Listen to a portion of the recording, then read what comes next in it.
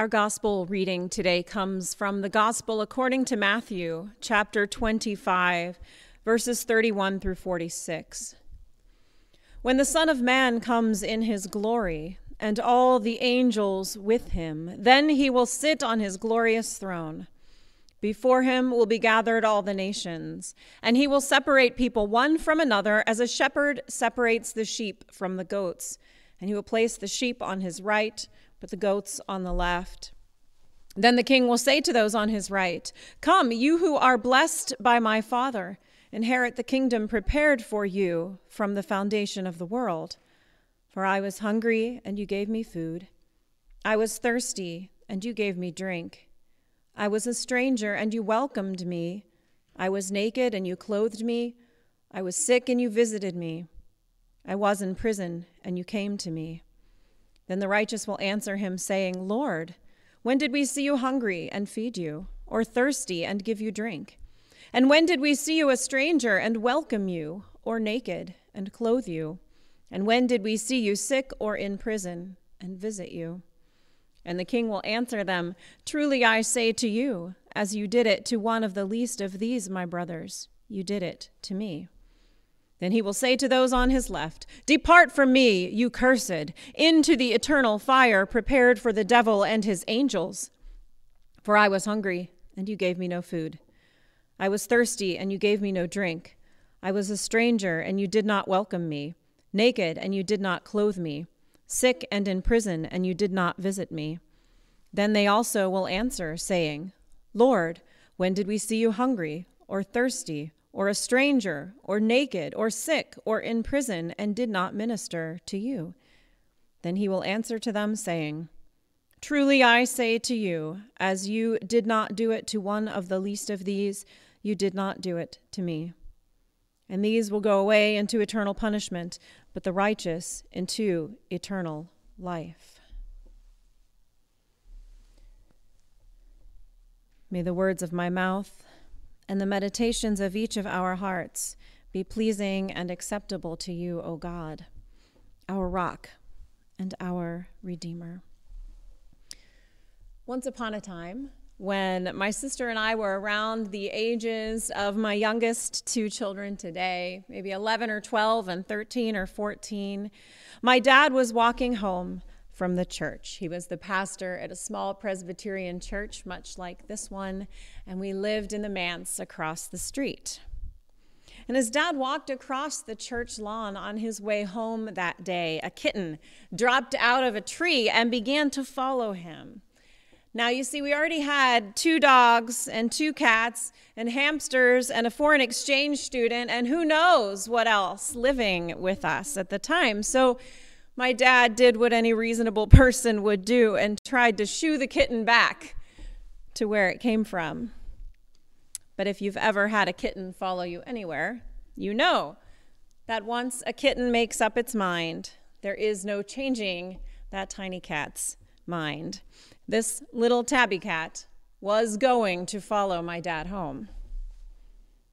When Dad got home, he and Mom tried to keep us from seeing the kitten, partly because they didn't want us to fall in love with it because we already had a house full, and partly because they realized that the kitten had a large gaping wound in his side where he had been presumably attacked by another animal. And they didn't want us to fall in love with a kitten that might not make it. But of course we spotted the kitten. And of course we immediately fell head over heels in love with him. And when Mom tried to explain that we weren't going to take him in, we were going to take him to a shelter or find another home because we already had a lot of pets and we didn't have room, my sister, in a stroke of genius, quoted Matthew 25. She said, "Mom, Jesus tells us to take care of everyone, no matter how small, because they might just be Jesus. What if he's an angel sent from Jesus?" We had that cat for 18 years. Mischief wound up being a funny, personable animal who brought a little sunshine into the lives of everyone who met him. Was he actually an angel? No, he was a cat. Was he Jesus? No. Again, just a cat. But was he a messenger? Oh, yes. God delivered a message that day through the mouth of my sister because of that cat. And the message was, God always sees our kindness, even when it's just to a small, injured kitten. These days, many people seem to be quite busy worrying about who are the sheep and who are the goats. We have stopped trying to find Jesus in the eyes of others when we've allowed ourselves to get caught up in that. We can get so worried about making sure everyone else is towing the line and doing what we think is the right thing that we fail to see them as potential encounters with Jesus. I hear arguments all the time about why certain people are poor or wealthy. But we are not called to judge people's decisions, families, or pasts. We are called to feed the hungry and clothe the naked. We aren't told to screen them first for acceptability or compliance. People like to argue about how tough we should be on crime and what that looks like. But Jesus says that even those who are in prison, whatever led them there, are worth visiting. So we should stop sniping at one another about that and show some kindness to those who are stuck in the system for better or for worse. People are out there on social media and sometimes in person lately screaming and yelling at each other about measures we are or aren't taking to battle COVID-19, when what we are called to is to have the compassion and respect to care for those who are sick and scared and hurting, and be there for them in whatever way we are able. A phone call to deliver a kind word, or a video chat, or a greeting card can go a long way these days. Maybe this is so difficult because when we think of who the hungry and naked and alone and sick and hurting are, it seems like an overwhelming task because so many people are hungry and naked and alone and sick. Poverty is, as it always has been, a worldwide and impenetrable force of evil in our world. Who are we to come up against it?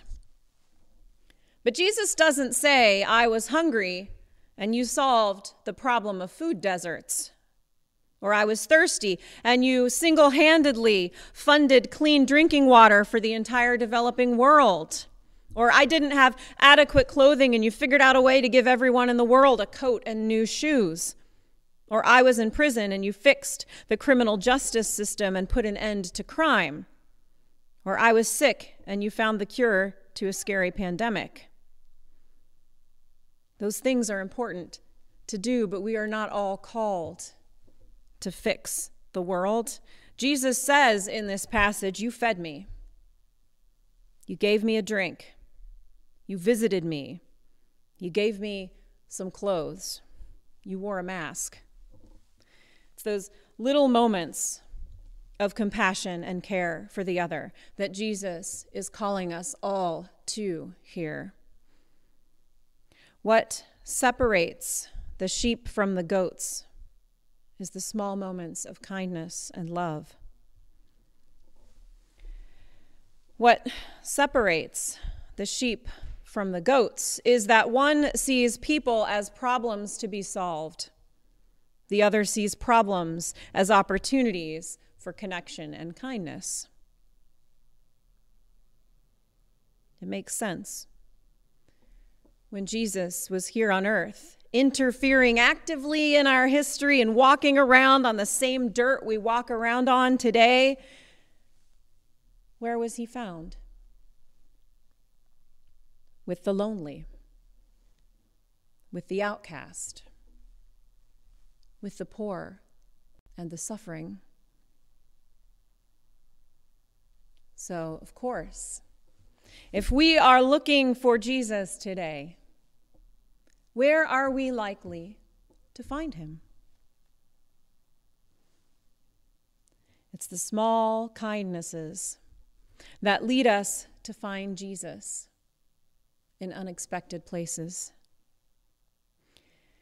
This King of all, Christ the King, we find him in the eyes of the prisoner, the sick, the hungry, the thirsty, the alone.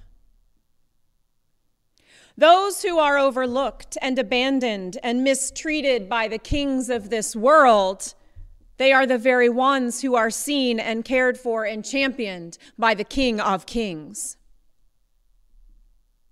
We are called to follow a mighty and powerful king, but not by throwing our weight around. We are called to follow a mighty and powerful king who is found by caring for the very people the world denies power. We are about to enter into Advent, traditionally a time of year dedicated to charity. But I want to redeem that word, charity, this year before we move into that season.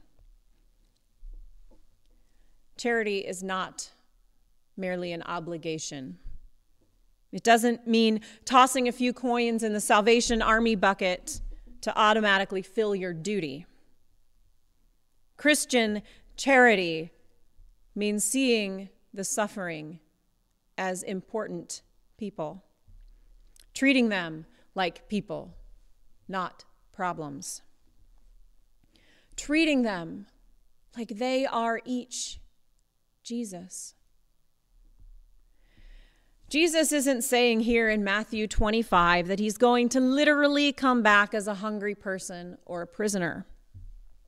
But he is saying that every single time we overlook a chance to show kindness to someone who is suffering in this world, we overlook a chance to engage with Jesus. So this holiday season, I want you all to throw away your old definitions of charity. And I want you to throw away your old definitions of king. The charity of this world is fake. The kings of this world are fake. Every last one of them. So turn your heart to follow the King who is found by caring for the very people the world walks past. Amen.